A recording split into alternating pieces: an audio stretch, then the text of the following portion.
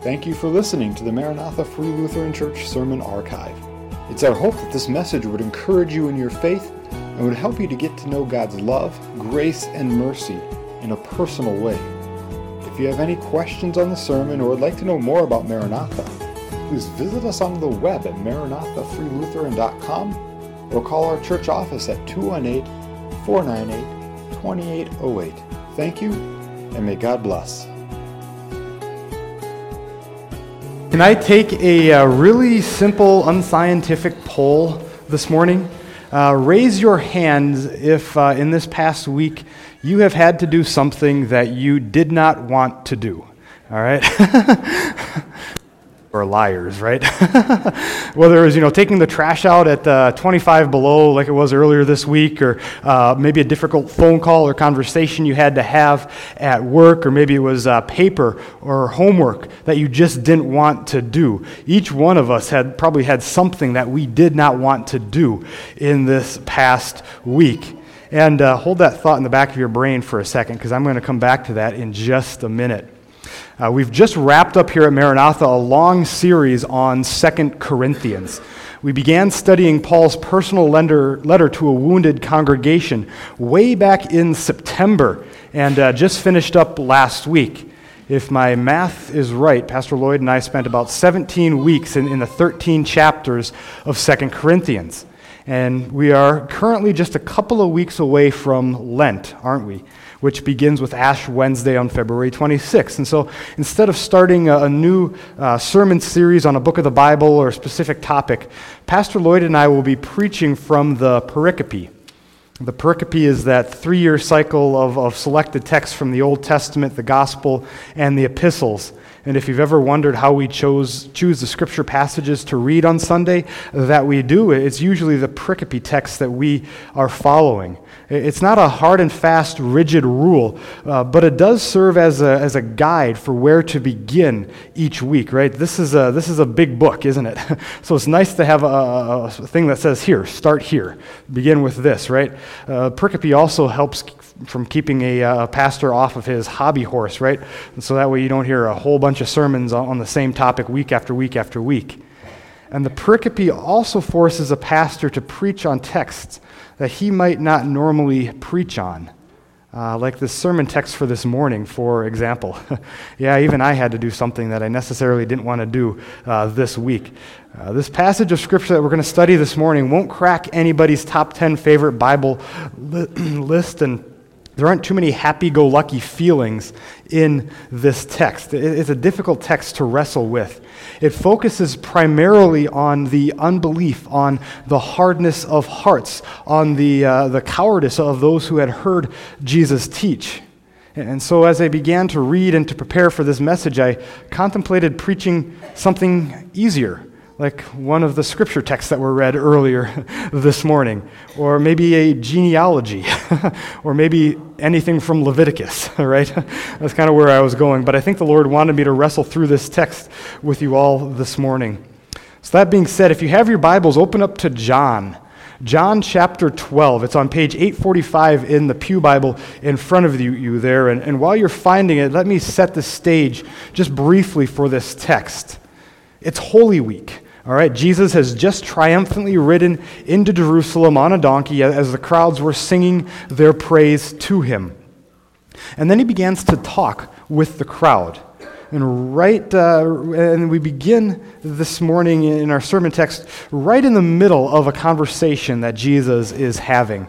And this, by the way, is one of those final conversations that Jesus would have during his ministry. And again, we're jumping right in the middle of this conversation. Why don't you stand with me as I read John chapter 12, we're beginning in verse 32, reading through verse 43. John chapter 12, beginning at verse 32, reading in Jesus' name. Jesus says, "And I, when I am lifted up from the earth, will draw all people to myself." He said this to show by what kind of death he was going to die.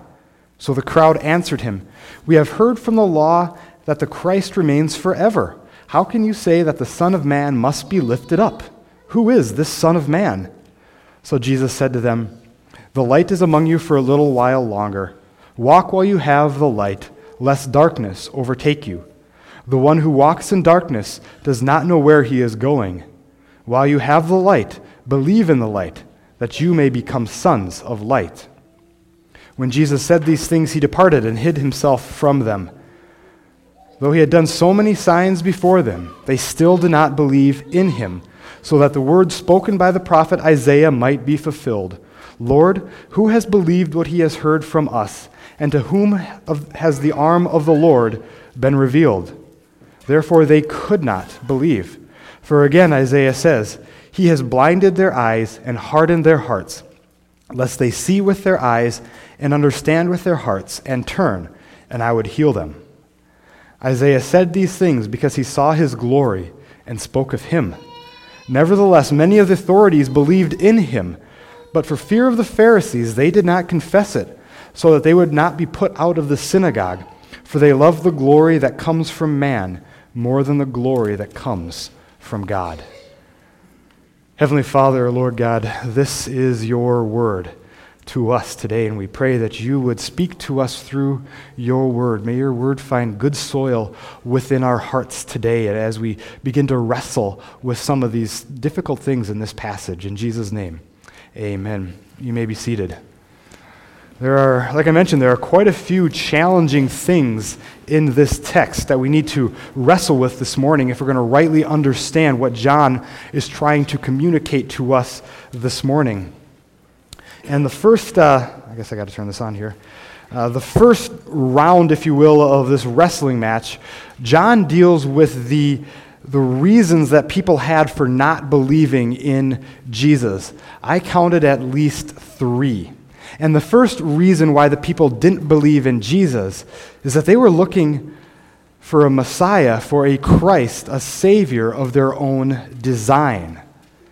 In the text we read this morning, again, it begins with Jesus describing his death to the crowd and their reaction to it. Again, just looking at John chapter 12, verse 32 and 33, it says, "And I, when I am lifted up from the earth, will draw all people to myself."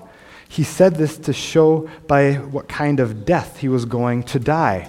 Remember, this is Holy Week, the week of Jesus' life between Palm Sunday and Easter. This means that Jesus is just a few days away from his own betrayal, arrest, trial, crucifixion.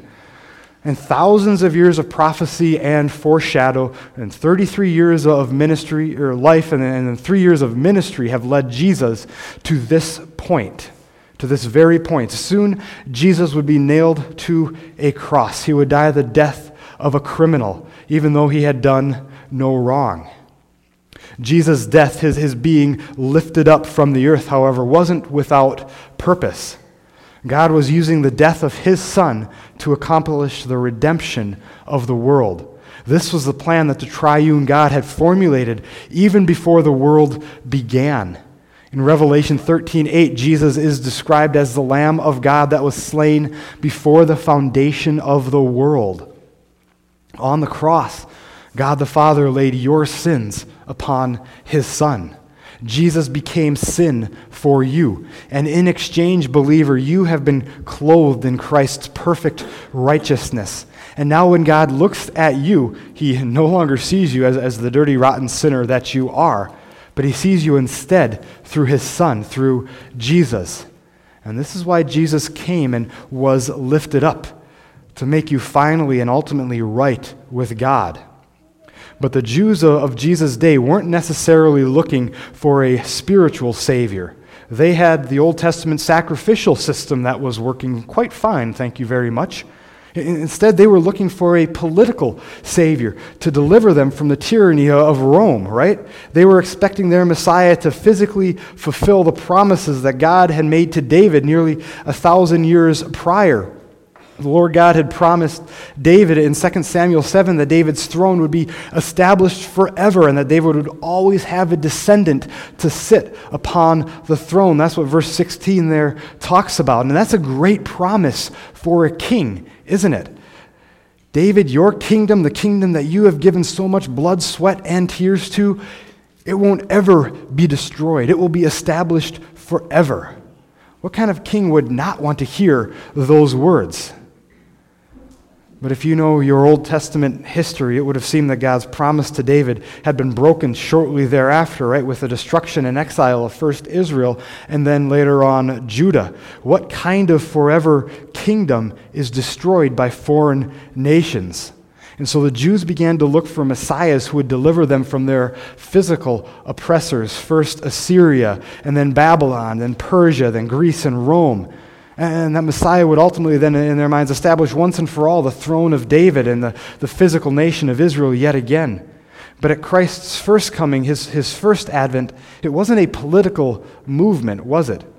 More than a national redemption, Jesus knows that each person needs redemption personally and deliverance from their sins. And so in his first coming, Jesus provided that, redemption through his blood and deliverance from the consequences of sin. Through Jesus Christ, there is forgiveness of sins and grace and mercy freely available for all. Amen? Amen. And we acknowledge that at Jesus' second coming, he will establish his forever kingdom, right? But for Jesus, it was first things first. Our redemption on the cross first, and then the kingdom. But the Jews missed it because they were looking for a Christ of their own design. A second reason that they had for not believing in Jesus is that they tried to explain away his miracles. Look again at verse 37. It says this, "Though he had done so many signs before them, they still did not believe in him." John, in his gospel, as he writes his gospel, he points to 7 specific signs or miracles that Jesus did. From the changing of water into wine at the wedding, to the feeding of the 5,000, to raising Lazarus from the dead. Each one of those signs pointed beyond that sign to who Jesus is, the Son of God, and was given as proof of his claims. These signs and the miracles brought the people face to face with the power of God through Jesus, and they were so extraordinary that those who witnessed them were challenged to come to some sort of conclusion as to who Jesus was. In the Gospels, there are around 35 specific miracles or specific signs that Jesus did in order to prove that he is the Christ sent by the Lord God. And that number 35 doesn't even include the multitude of nameless individuals whom Jesus healed, but were simply summarized in this way. He cast out the demonic spirits with the word, and he healed those who were sick. Matthew chapter 8. And at the conclusion of his gospel, John gives the reason why Jesus did all of these signs. Look at these verses here.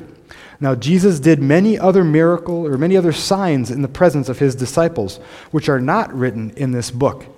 But these are written so that you may believe that Jesus is the Christ, the Son of God, and that by believing you may have life in his name. The signs and the miracles that Jesus did showed that he was the Messiah. John recorded them for us so that we would believe that Jesus is the Son of God. But again, the Jews of Jesus' day tried to explain away the miracles. Jesus was often accused of doing miracles, yes, but doing them by the power of the devil. The logic went something like this. If Jesus can cast out demons, then he must be in authority over them. Therefore, he is in league with Satan. They tried to logically explain away what they saw. And over the years, people haven't given up trying to explain away Jesus' miracles and the other miracles found in Scripture. Some attribute specific miracles to a specific natural phenomena. For example, it's been argued that the parting of the Red Sea during the Exodus from Egypt was due only to a really strong wind that blew all the water away, right? Or the manna that they ate for 40 years in the wilderness.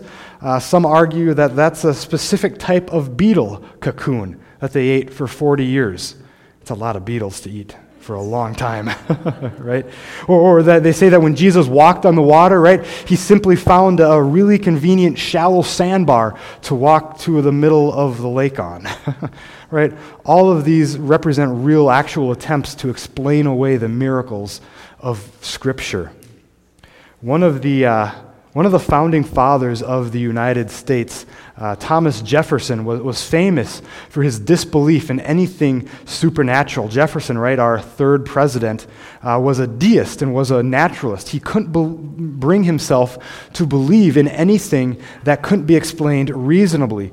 So Jefferson took the Gospels, like you would in your Bible, and he literally cut and pasted, right? Not Control X, Control Z like we do today on a keyboard, but he literally cut and pasted with razors and glue from the Gospels only that which he found believable, that which had no mention of any supernatural things or miracles.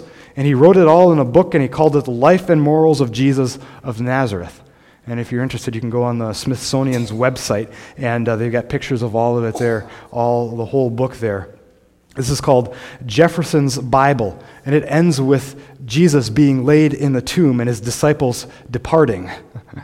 And that's the end of the story in Jefferson's Bible. Jefferson said in 1819, 10 years after his presidency ended, he said, "I am of a religion by myself as far as I know." I don't know of anyone who has gone to Jefferson's extent, physically cutting up and laying aside the parts of Scripture that we do not agree with, but culture today is just as guilty of trying to explain away or to simply neglect the parts of God's Word that we don't like or have a hard time understanding, right? God creating everything in 6 days? I don't know about that one, right? Or what about the slaughter of the Canaanites? What's that all about, God? We're just going to ignore that one for a while. or what's this stuff about lusting after somebody else's spouse being just like adultery? It seems a bit excessive, right? Or this ancient, outdated concept of God creating only two genders, male and female, and God declaring that men shouldn't marry men and women shouldn't marry women. Yeah, that's a hot button topic, isn't it, right now? Culture has become the master of explaining away these things that we don't like or understand in God's Word. And when we do, we're no less guilty than the Jews in Jesus' day who tried to explain away his miracles. A third reason why the people had for not believing in Jesus is maybe the hardest one for us to wrestle with, to struggle with. Their hearts had become hard to the things of God. It's been a while, so let's go back and read these verses again, verses 37 through 41. It says, "Though he had done so many signs before them, they still did not believe in him, so that the word spoken by the prophet Isaiah might be fulfilled. Lord, who has believed what he has heard from us, and to whom has the arm of the Lord been revealed? Therefore they could not believe. For again, Isaiah says, he has blinded their eyes and hardened their hearts, lest they see with their eyes and understand with their heart and turn, and I would heal them. Isaiah said these things because he saw his glory and spoke of him." Verse 39 is the tough one, at least for me to understand in these verses, right? They could not believe. This is John, remember, under the inspiration of the Holy Spirit, commenting on what he witnessed from the Jews in Jesus' day. They could not believe. Why? What prevented them? And again, John looks back to the Old Testament, to the Bible that he had for answers, and he quotes from the Old Testament prophet Isaiah. In verse 40 here, John quotes a passage from when Isaiah got his own call and commission from the Lord. At the time of Isaiah's ministry, the nations of Israel and Judah were in severe decline, both politically and spiritually. They had begun to be oppressed by foreign invaders, specifically the Assyrians, and in a cycle of spiritual decline, they had begun to worship the gods of the nations that surrounded them. They worshiped the gods of the Assyrians, the gods of the Moabites, the gods of the Egyptians. These foreign nations led God's people away from the worship of the one true God. And so God sent Isaiah to warn his people of the pending judgment and to provide them with the Lord's presence and comfort in those dark times. When the Lord tells Isaiah what to say to his people, he says it in an almost tongue-in-cheek fashion here from Isaiah chapter 6. This is the Lord, and he says, "Go and say to this people, keep on hearing, but do not understand. Keep on seeing, but do not perceive. Make the hearts of this people dull, their ears heavy, and blind their eyes, lest they see with their eyes and hear with their ears and understand with their hearts and turn and be healed." You see, the Lord had been continually calling to his people throughout the law and throughout the prophets whom God had sent them. Prophet after prophet after prophet had been sent by God and called to his people to repent and to return to him. But time and time again, God's people turned a deaf ear to the Lord and would not heed his call. And by the time Isaiah had been sent, Israel had become hardened, had become calloused to the word of the Lord. In the right place, calluses can be good things, can't they, right? Those who learn to play guitar quickly develop calluses on their fingers so they can push the strings, right? Sometimes shoes or boots require a break-in period, right? So that your feet can adjust and develop specific calluses in certain places, right? And farmers whose hands have worked year after year after year have developed calluses on them. Calluses cause you not to feel pain that you might normally experience. But calloused ears and a calloused heart are detrimental. Israel had been so used to hearing God call his people to repentance through the law and through the prophets that their ears had developed calluses and that their hearts were hardened to his moving in their lives. So even when when Isaiah came, the Lord tells Isaiah to pass on a message to his people. It's as if God is saying, keep on hearing my word, keep on reading scripture, keep on going to church, but don't be changed by it. Don't let it affect you or shape who you are as a person. Keep watching what I'm doing, but don't pay any attention to it. Don't understand. Watch, listen, be entertained, but don't go beyond that.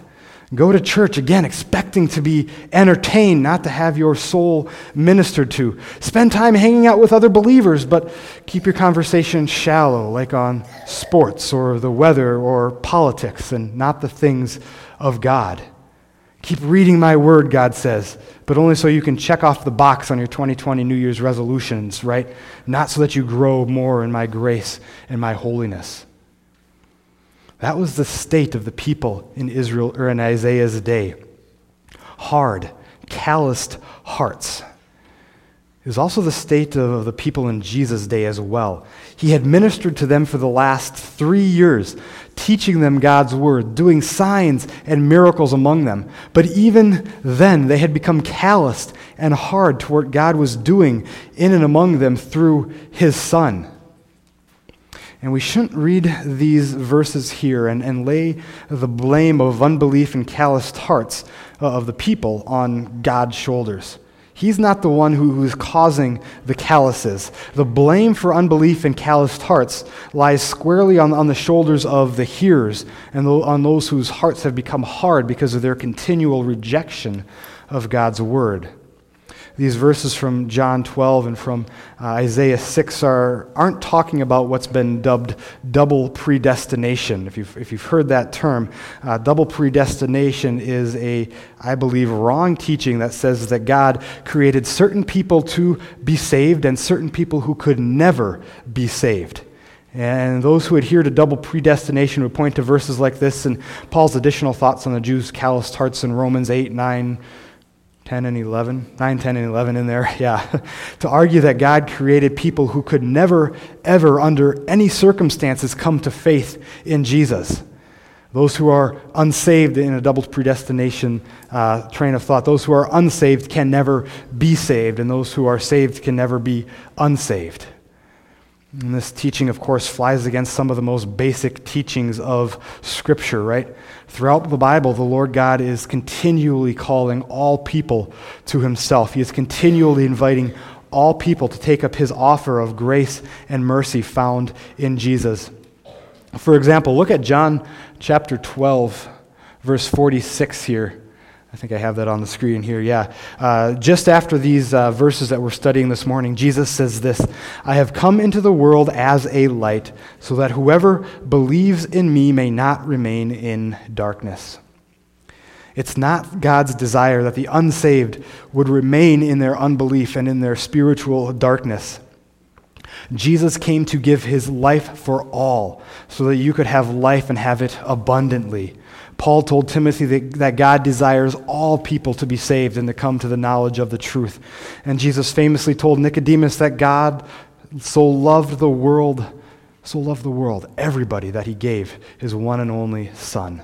God is loving. God desires that all would come to faith in Jesus. And that's why he's continually calling to you here today through his word. That's why we're warned against hardening our ears and our hearts and developing calluses to his word. We need to be both hearers and doers of the word. We need to both hear it and to believe in it.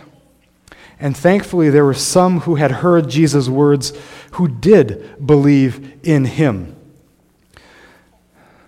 There were some who believed Jesus' claims to be the Christ. There's another thing that we need to wrestle with in this text, however, and it's this, that even those who believed in Jesus were afraid to speak out about him. Look at verses 42 and 43 again.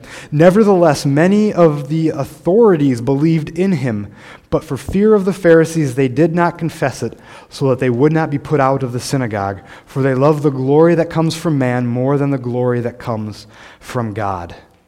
Despite all the bad news of unbelief and calloused hearts, there was some good news in this text, right? Jesus tells us that there were some authorities who believed in Jesus. Maybe the translation that you're reading there has the word leaders or rulers in it. Whatever way it's been translated, this is most likely a reference to the Jewish Sanhedrin, the Jewish ruling council. They would have been like the Supreme Court of that day, handling all matters of the law and having final ultimate say on the law. And Nicodemus, for example, was one of these 70 men who made up the Sanhedrin. And Joseph of Arimathea was another. And these men, probably along with some others, had believed in Jesus as the Messiah, as the Christ. But yet, despite their belief in Jesus, the authorities who believed were silent about their faith. Nicodemus came to Jesus at night probably because he didn't want to be discovered by others who would turn him into the other Sanhedrin. Joseph of Arimathea didn't show his true allegiance until after Jesus had been crucified. I would assume that there are others as well that we're just not simply told about. However, these authorities who believed in Jesus were silent about their faith because, as John tells us, they were afraid of being excluded. They were afraid of being put out of the synagogue. That means they would lose their prominent place in the synagogue and in community as a whole. In Jesus' day, being put out of the synagogue was a serious punishment. You couldn't get put out of the synagogue on First Avenue only to go to the synagogue on 4th Street next week. Usually each town only had one synagogue, and if you were kicked out of it, everybody in the entire town knew. It meant losing your prominence and your standing in the church, in the community too. You were, in fact, canceled if you got put out of the synagogue. And so in our cancel culture today, we can understand that what they were going through, at least those who didn't want to be put out of the synagogue for believing in Jesus. They were also silent, we are told, because they were afraid of what other people would think. John tells us that they love the glory that comes from the glory that comes from man more than the glory that comes from God. Ouch. Yet most of us spend most of our time wondering what other people think about us, don't we? Should I wear this shirt? Does that color look good on me, right?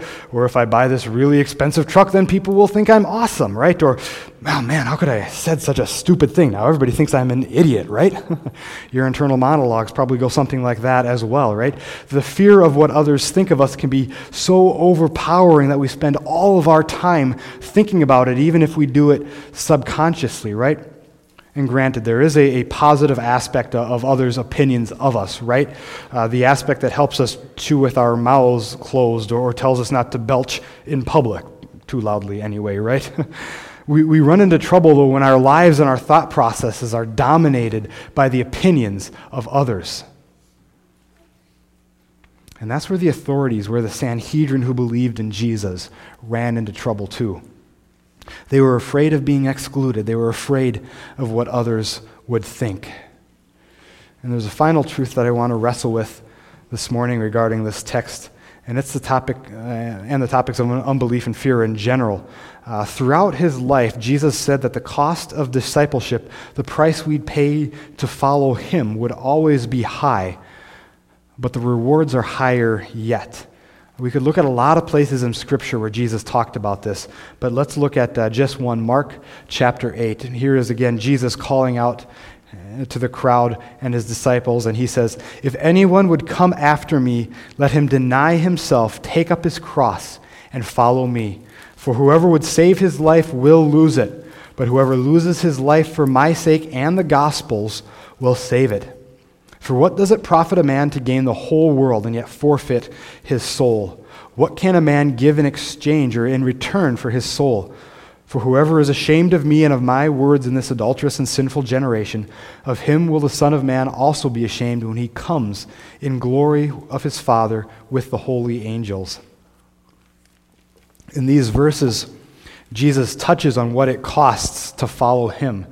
The costs of discipleship have always been high, and he gives to those who follow him a threefold command. He says, deny yourself, take up your cross, and follow me, right? In denying ourselves, that means adhering to a radical obedience to the first commandment. What's the first commandment? You shall have no other gods before me, right? When you deny yourself, you take yourself off of the throne of your life, and instead you place the Lord God there. When you deny yourself, you lay aside all aside your allegiances to the passing pleasures of sin and instead keep your eyes focused on Jesus. You no longer do just what you want to do, but you do as he wants you to do. You put the Lord Jesus and his priorities above your own. And we're also told to take up our cross. And that means when we follow Jesus, we will face persecution. And no, we don't personally witness outward violent persecutions like our brothers and sisters in Libya do, for example, right? Remember them? We prayed for them this morning. They are facing some serious, intense persecution. For us, however, persecution might come from different areas. Coworkers who scoff at your habitual prayer before lunch. Classmates who tease you before going to church on a Wednesday night, your progressive neighbors who harass you for still believing that the Bible is true and relevant. Take up your cross and follow him. Jesus commands you as disciples to continually follow him wherever he leads. Following Jesus isn't something you do when it's convenient or when you feel like being religious. Following Jesus is a continual, daily process. It's the process of living and growing in daily repentance and faith in Jesus, continually trusting him in the ups and in the downs, in the ins and the outs, in the joys and the struggles of life, denying ourselves, taking up our cross, and following him. And if the cost of discipleship is and always has been high, then the rewards are higher yet. Jesus said at the end of verse 35, "Whoever loses his life for my sake and the gospel's will save it." It's not only the martyrs for the faith who are the ones who have lost their lives for Jesus' sake. If we obey Jesus' commands to deny ourselves, take up our cross, and follow him, then we too, in some small way, have lost our lives for the gospel's sake. Our rewards, however, don't necessarily come, right, on this side of eternity. We aren't promised health and wealth the moment we confess Jesus as Lord and Savior, but we are promised grace and mercy. We are promised his provision and his presence, his comfort and his strength through every trial of life. And we still have the hope of eternity, the hope of eternal life full of joy and peace, right? Free from sickness and sadness and injury and death. And when we deny ourselves, take up our cross and follow him, as we do that, we are eagerly awaiting that day. Amen. Would you join me in a word of prayer? Heavenly Father, Lord, we do pray that you would send Jesus quickly. We are oppressed on all sides with trials and persecutions and things of that nature, Father God, but we pray that you would send Jesus quickly. And in the meantime, soften our hardened hearts, our calloused ears to you and to your word, and may we not leave this place today without being changed or moved by what you would have for us. It's in Jesus' name that we pray.